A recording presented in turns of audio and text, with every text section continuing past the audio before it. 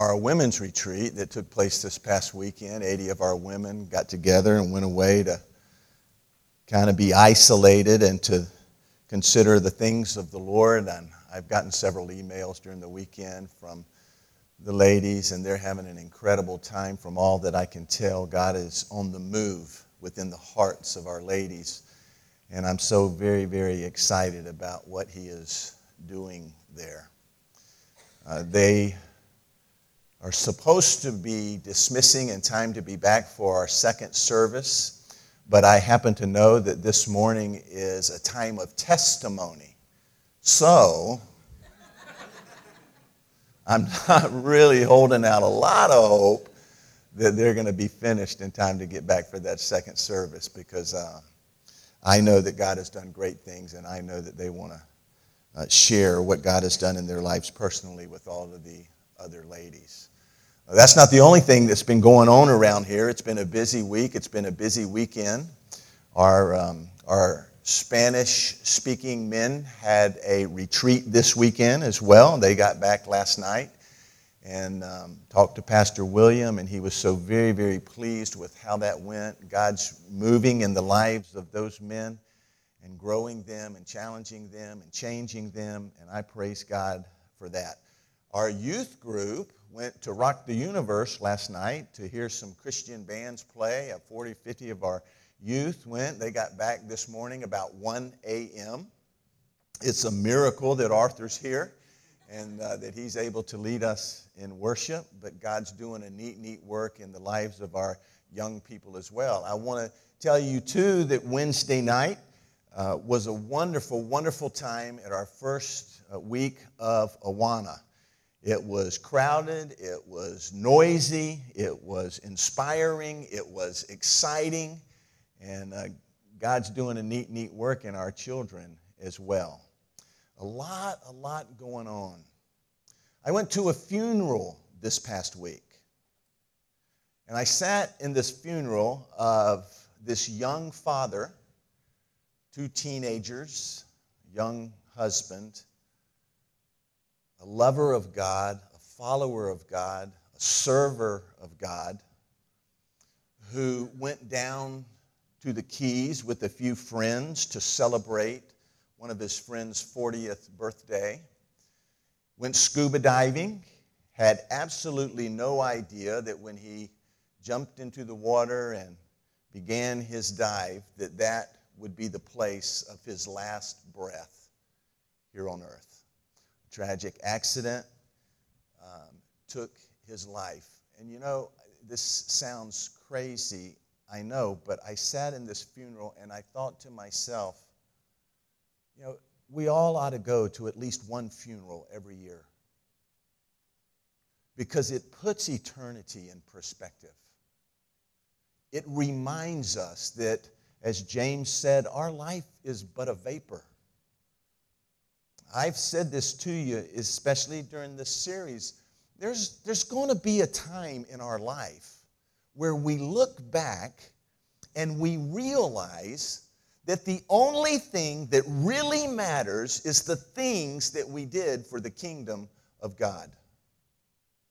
It's all that will really matter. It's all that will really last. And I think about what God is doing in the different ministries in our church, the excitement and the busyness and the opportunities that we have to be involved in ministry, both within the church and outside of the church and areas where we're serving. And I ask myself the question, why isn't everybody fully involved? Why is it that there would be some who think, you know what? All I really need is an hour and a half on Sunday morning. That's going to be the extent of my relationship with Jesus. There's no fellowship in that relationship. There's no interaction. There's no surrender. There's no following. They're just kind of a fan of Jesus. Raw Jesus. Jesus is good. He died for my sins. Heaven is my home. And that's the extent of their experience. And I ask myself the question, why are there so many who who are so satisfied with that life. I've wrestled with this for a long, long time. And then I began to realize that I know that probably there are some who are confused or have doubts or who wonder because, in fact, they haven't found that what they thought was true about Jesus and about God and about His love and about His involvement in their life, it hasn't really matched what their life experience has been. And to those who are sitting here this morning and you find yourself in that place, I want you to ask yourself this question: who is Jesus? Go back to that question first. Let that question be the foundation. Who is Jesus? Who is He really? The Apostle Paul told a group of philosophers in Greece, he proved who He was. There's proof that He is who He said He is. And it's worthy, given eternity, it's worthy of your investigation. And then I think that there probably are some who say, you know what, I don't need to go any deeper than I am right now because I'm in pretty good shape. As a matter of fact, I think God probably grades on the curve. I think that I'm probably better than most people, and if I grade my morality, or if you want to call it righteousness, that's fine. And if I do grade it on the curve, I have found that I'm better than most. And I would have you ask this question: is restoration with God, is fellowship with God, is intimacy with God worth owning and confessing your sin to Him? And though there are those who are struggling with this idea of, I don't know how to determine where I stand in my relationship with God. Am I in a good place? Am I in a bad place? Is He happy with me? Is He mad with me? And I don't understand how I'm doing in my relationship with God. And I ask you to consider this question: what reflects your view of your relationship with God? What reflects how you feel like God accepts you? Physical birth, or your heritage, or you just kind of born into a relationship with God? Or is it, whether you're good or bad, your behavior, or is it simply a belief in Him and trusting Him? Now, today, I want us to talk about the purpose of rules, the law, in our relationship with God. And I think that it's important that we begin with this foundation, that rules always assume a relationship. As a matter of fact, I would say to you that if you're subject to rules, if you're accountable to rules, if you live your life according to rules, then you are in a relationship. That might be at work, it might be at school, it might be at church, it might be in your marriage or parenting relationships, or it might be in a club that you're a part of. But if you're subject to a list of do's and don'ts, a list of rules, then in fact you are in a relationship. Every religion, right, has rules. Why? Why do religions have rules? Why does Christianity have rules? We have rules. We have the law. Why is that? In Christianity, the rules differ. It depends on what denomination you're in. It seems like to me that the Presbyterians have different rules than the Baptists do. I know the Lutherans have different rules than the Baptists do. I grew up Baptist. I was well aware of all of the rules. I had a good friend who was also Baptist, and he had a friend that he worked with in his office who was Lutheran. And they became close, and they began to debate, and they both loved the Lord and followed the Lord, and they began to have these wonderful conversations, and all of that ended up in us having a golf tournament. There were 8 Lutherans and 8 Baptists. And we'd go away for a weekend. And we'd play a round of golf on Friday, and a round of golf on Saturday morning, a round of golf on Saturday afternoon, and there were the Baptists versus the Lutherans, 8 versus 8. On Friday night, after that first round of golf, we'd sit around, we'd have the most incredible Bible study. It would be so much fun, and we would just delve into the Word and learn as much as we can from the Word. And while we're sitting there having this Bible study, the Lutherans are sipping on their beer. because that's not part of their rules.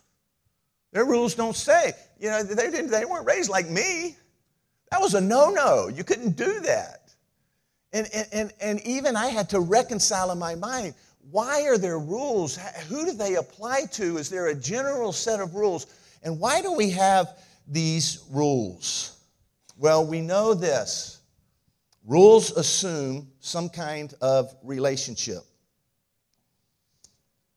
In this relationship, and when we consider these rules, we have to understand that in relationships, in the different kind of relationships where rules apply, that sometimes rules come first.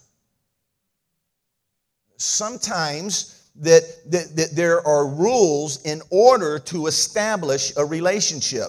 If you agree to these rules, then you can begin this relationship, and sometimes the relationship comes first.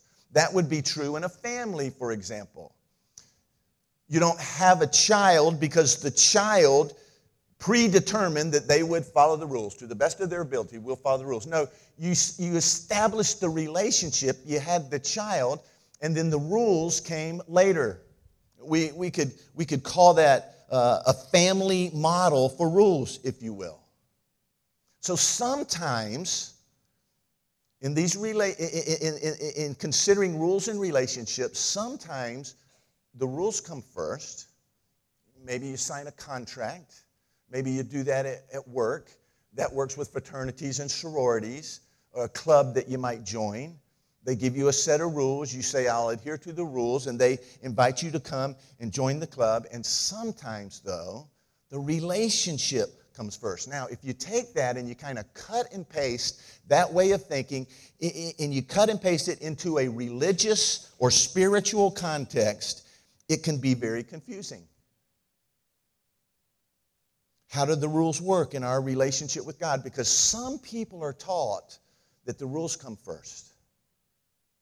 Some people are taught that the relationship comes first. And I think that the best way for us to understand this is to go back to the very beginning, the very first rules that we're aware of that applied to a relationship with God. So we go back all the way 1500 BC, 3,500 years ago, when God gave the Ten Commandments. The Ten Commandments. Do you know the Ten Commandments? Can anybody stand and tell me 10 of the Ten Commandments? We know 2. There's 2 we know. Some know 3. These were laws. These were rules given by God. But before He gave those rules, we talked about Abraham. We talked about promises that God had made to Abraham. He's going to make Abraham a great nation. He's going to make Abraham's name great. He's going to bless every people group there is through his relationship with Abraham. Abraham had a son. His name was Isaac, the son of blessing. Isaac had a son. His name was Jacob. Jacob's name later became Israel. God changed his name to Israel. Jacob had 12 sons. They became the 12 tribes of Israel. One of those sons was Joseph. Joseph wasn't liked by his older brothers. You know this story. They were jealous of him. He had a pretty coat, many colors. They threw him in a cave. They ended up selling him into slavery. He was taken to Egypt. He rose in his status in Egypt to the second most powerful man in Egypt. A famine took over all of the land. And Joseph, knowing that his family was suffering from the famine, sent him an email, sort of, and said, come to Egypt, and I'll make sure that you're fed. And they came to Egypt, and so the tribe, the people of Israel, the people of Jacob, the family of Jacob, they came to Egypt, and they lived there, and they began to multiply, and they began to grow, and there began to be many, many, many of these children of Jacob, these Israelites, so many that the people of Egypt said, we got to do something about this because it's not going to be a whole bunch longer. There's going to be more of them than there is of us. And so they put him into slavery. And for 400 years, they were in slavery in Egypt. And even during that 400 years, moms and dads would teach their children about Father Abraham and how God had made him a promise. Now, I want you to imagine how those children accepted that kind of teaching. I imagine that the words on their mind constantly was, we're slaves, we're slaves. We've been slaves for 100 years, for hundreds of years. I think that you're just telling me this so that I won't lose hope. I'm not sure that it's true, but they kept remembering the promises that God made to old Father Abraham. And then, after 400 years, God sends a deliverer. God sends Moses. And Moses goes to the Pharaoh of Egypt and he says, you know what he says, let my people go. And the Pharaoh, whose heart had been hardened by God, said no. And there began a series of plagues in Egypt.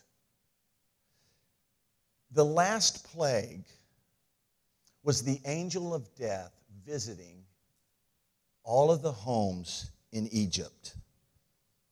They were told the death angel would visit all of the homes. And God, through his servant, through the prophet, if you will, Moses, instructs the people what God has told him to tell them. And here's what he tells them. He goes, look, there's one more plague. It's the death angel. He's going to visit every home. I want you to have a meal like you always do. I want you to slaughter a lamb like you always do for a meal. I want you to find the best lamb that you can. This is God speaking. This is what God wants you to do. I want you to slaughter that lamb. I want you to take the blood of that lamb, and I want you to put it on the sides of the door and above the door, on the doorposts. Just put that blood there. Now, I want you to consider how they're receiving this. Why? Why do you want me to do that? I know that it's God's way of saying, and what I believe Moses said to the people, it's God's way of saying, just trust me. Trust me. Trust me. But putting blood on the door is not going to make any difference. Trust me. Well, I don't understand why I have to do something so ridiculous. People are going to look and laugh. Just trust me. Just do what I tell you to do. The death angel visited that night, and all who had the blood on the doorpost were saved. And from that moment, at least once a year, the people of Israel would get together and they would celebrate the Passover because the death angel had passed over every home that had the blood. They were saved because they trusted God. Now, they leave. After this happens, Pharaoh says, get out of here. Go, go, go. Take everything that you own. Take some of what we own and go. And Moses leads his people to Mount Sinai. Throughout the journey, the message is the same. God is saying, you got to trust me. You got to trust me. You got to trust me. Now, folks, I want you to understand this. I know that I'm being a little bit redundant in sharing this, but it's a foundational truth that we have got to get. He leads the people to the bottom of Mount Sinai, and he says to Moses, I'm going to give you a set of laws, a set of rules that you are to follow. And here's how it starts, and we get a lot of important information in understanding the prelude, if you will, to the Ten Commandments that are found in the 20th chapter of Exodus in the Old Testament. And here's how it goes. And God spoke all of these words, and he says, I am the Lord your God. He says to the people, I am your God. To which I imagine some of them said, really?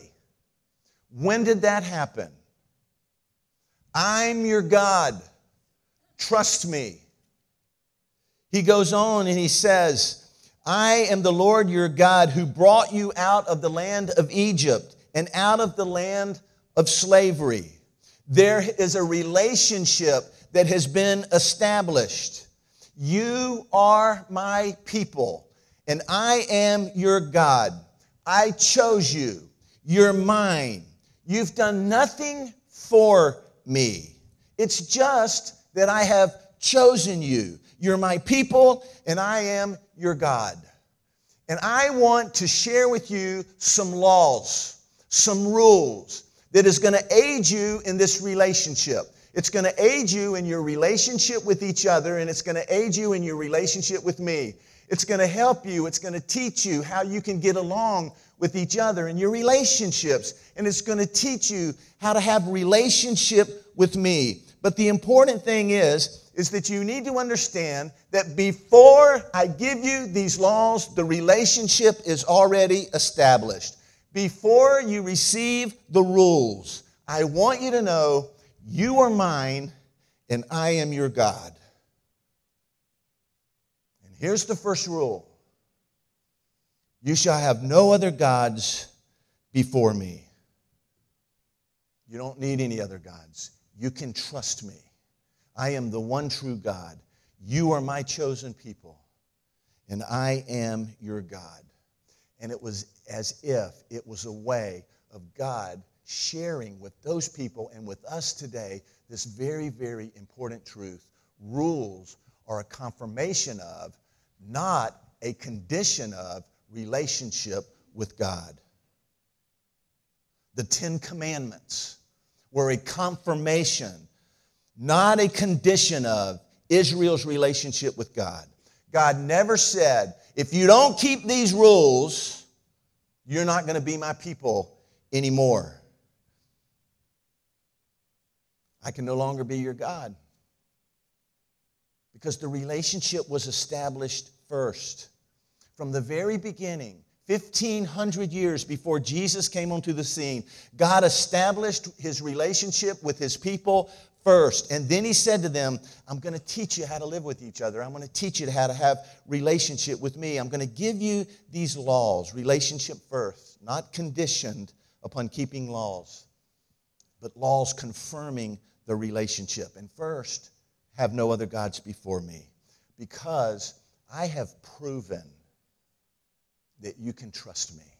And these people had experienced bondage and slavery for 400 years, and God, in a supernatural way, frees them from that bondage, leads them through the wilderness to a place where he now has this conversation with them. This is so interesting to me. Here's the law. Don't have any other gods before me. But I want you to understand the relationship comes first. I'm your God. You can trust me. And then we take a look all throughout the Old Testament, right? I mean, you start, in the children of Israel's experience in the wilderness. You think about Joshua when they went and took over the land, and Judges in that period of time, and you go through all of the prophets of the Old Testament, you go through all of the Old Testament, and you see that here is a people who constantly, time after time, turned their back on God, turned their back on his laws and on his rules. That you never see God divorcing himself from his people. You see God acting in that family kind of model with love and discipline in bringing his people back to himself. You see God's faithfulness and all of that in the Old Testament experience. He might put them in timeout. One timeout was 70 years in Babylon. But it wasn't to punish, it was to draw them back to himself. God's faithfulness to his people can be seen all throughout the Old Testament. Plenty of discipline, yes, but it was to prove his love as a good father. He was faithful to his people. And so we must learn to embrace this wonderful truth. With God, relationship precedes rules. That's how he treated his people. Those were his chosen people. What about us? Does that carry over to us today? Is the relationship that he had with Israel the kind of relationship that he can have with you and me? God made his promises to Abraham. But as we studied last week, we know that it was far, far bigger than Abraham. It was a promise that he had made to Abraham, right? Abraham, I'm going to make you a great nation. Abraham, I'm going to make your name great. And Abraham, every people group on the earth will be blessed through you. Later on, after Abraham, we read this from the prophet Isaiah. God is speaking. He's speaking to the people of Israel. He says, I'm going to make you a light for the Gentiles. That's you and me. A signpost, a way for them to know, a way for them to learn, that my salvation may reach to the ends of the earth. It's not about Abraham. It's bigger than Abraham. It's not about the children of Israel. It's bigger than the children of Israel. This is something that encompasses the whole world. God wants to establish relationship with every people group, with all peoples. He offers an invitation in relationship.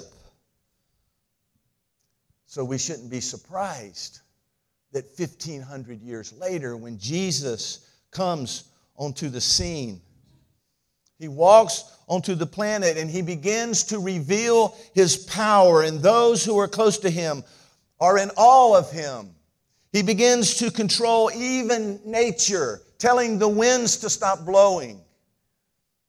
He heals the sick. He even raises the dead. He teaches things that nobody had ever heard before, a new and better way, he keeps saying. He even said a new covenant with man. And even his closest followers were afraid of him at times during his ministry. And his response to them was the same response God had to the children of Israel. Trust me. Trust me. And the questions that would arise, he would simply say, trust me. And John, who may be the one who was closest to him, records these words in his first chapter, yet to all who received him, to those who believed in his name. It has nothing to do with the law. It's establishing a relationship first. To those who believed in his name, he gave the right to become children of God. And so we take that and we transpose it and we begin to understand that it's that family model that we began with this morning. It's that relationship first model that Jesus offers everyone an invitation to. It wasn't the way they behaved. It was what and who they believed. And we are offered an invitation to become children. A child of the living God. And here's what it means. That anything Jesus requires of us is evidence of relationship. It's evidence of his love for us. Anything I ask you to do, he says to us, it means we're in relationship and you can trust me. So could it be that at least an aspect of these laws and these rules is so that we might grow in our trust of Jesus? Jesus says, don't do that. And we say, but you don't understand my situation. And he says, trust me. Trust me.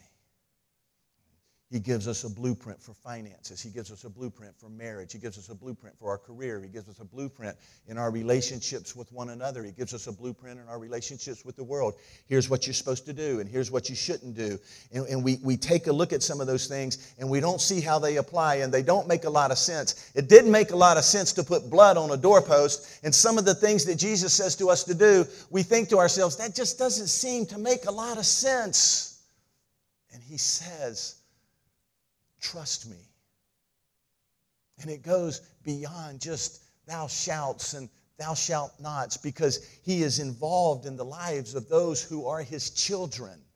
And he gives us guidance and he gives us direction. And sometimes he gives us directions in areas where it's very difficult for us. Maybe it doesn't even make sense. And we hear his voice. We understand what he wants us to do, but we don't want to do it. It doesn't make sense. It's going to require faith. It's scary. And he says, trust me. Trust me. Listen, one of the reasons that our attendance is light this morning, we don't have any children's ministry this morning. Now listen, to me this is simple. There's really, the reason we don't have children's ministry this morning, we don't have any workers. We don't have enough people to take care of our kids, our children. And I think the reason for that is really, really simple. It's really simple to me. It's one of two reasons. One of two reasons. One reason might be because God hasn't called anybody to work back there. He's not directed anybody. He's not spoke to you. He's not said to you, hey, I would like for you to serve me in the children's ministry. And so maybe he hasn't asked anybody to. And if that's the case, we shouldn't have children's ministry. It wouldn't be his will for us to have children's ministry, because if it's his will, it's his bill, right? If it's his will, he provides. So that's one reason. The other reason is he's asked people, and they said no. He's asked them, and they've said, you know what, it just doesn't fit my schedule. You know what, I don't like to get up that early. You know what, I don't think I'm that good with kids. You know what, it doesn't make sense. You know what, that would be too scary for me. And he asks, and then he says, trust me. Trust me. I know what's best for you. I'm smarter than you. I'm infinite in knowledge. I already know how it will turn out. Trust me. Trust me. Maybe rules are evidence of a father's love for his children. And maybe rules are used by him to grow us in our place of trust and belief. Folks, we got to believe God. We got to believe God. We got to believe God in our church and the leadership of our church and setting direction for our church. What do you want us to do? What do you want us to do? I've told our elders, you can't be surprised if God tells us he wants us to build an ark in the middle of a desert, because that's the way God works. But you got to trust him. You got to believe him. You got to trust him and believe him in your career. You got to trust him and believe him in your family, in your marriage, with your children. You got to trust him and believe him when he gives us guidelines for our relationships with this world. And so I ask this question. In your experience, in what you've been taught, in your spiritual journey, how do you decipher rules and relationship? In your relationship with God, have you felt like, this is a feeling, I'm not talking about theology here so much as what your experience has been. Have you felt like rules were a condition of your relationship with God? Or have you felt like rules were confirmation of your relationship with God?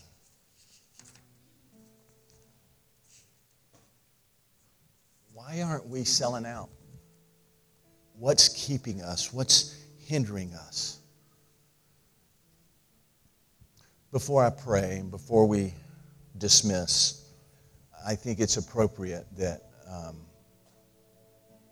I mention that today is the 15th anniversary of 9/11. 15 years ago on this date, our country was attacked and many, many, many people lost their lives. And I think that it's important that we remember that. I think it's important that we remember that we live in the greatest country in the world. I think it's important that we thank God for his faithfulness to us, that he's even brought us back from that difficult time in our country's history. Let me pray. I invite you to stand with me if you would.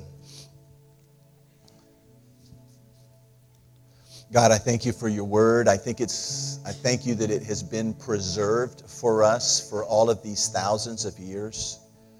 I thank you that it's been preserved with a purpose, to teach us about you, to teach us about your love, your heart, your grace, your mercy, your forgiveness, your desire to enter into deep and intimate and interactive relationship with us.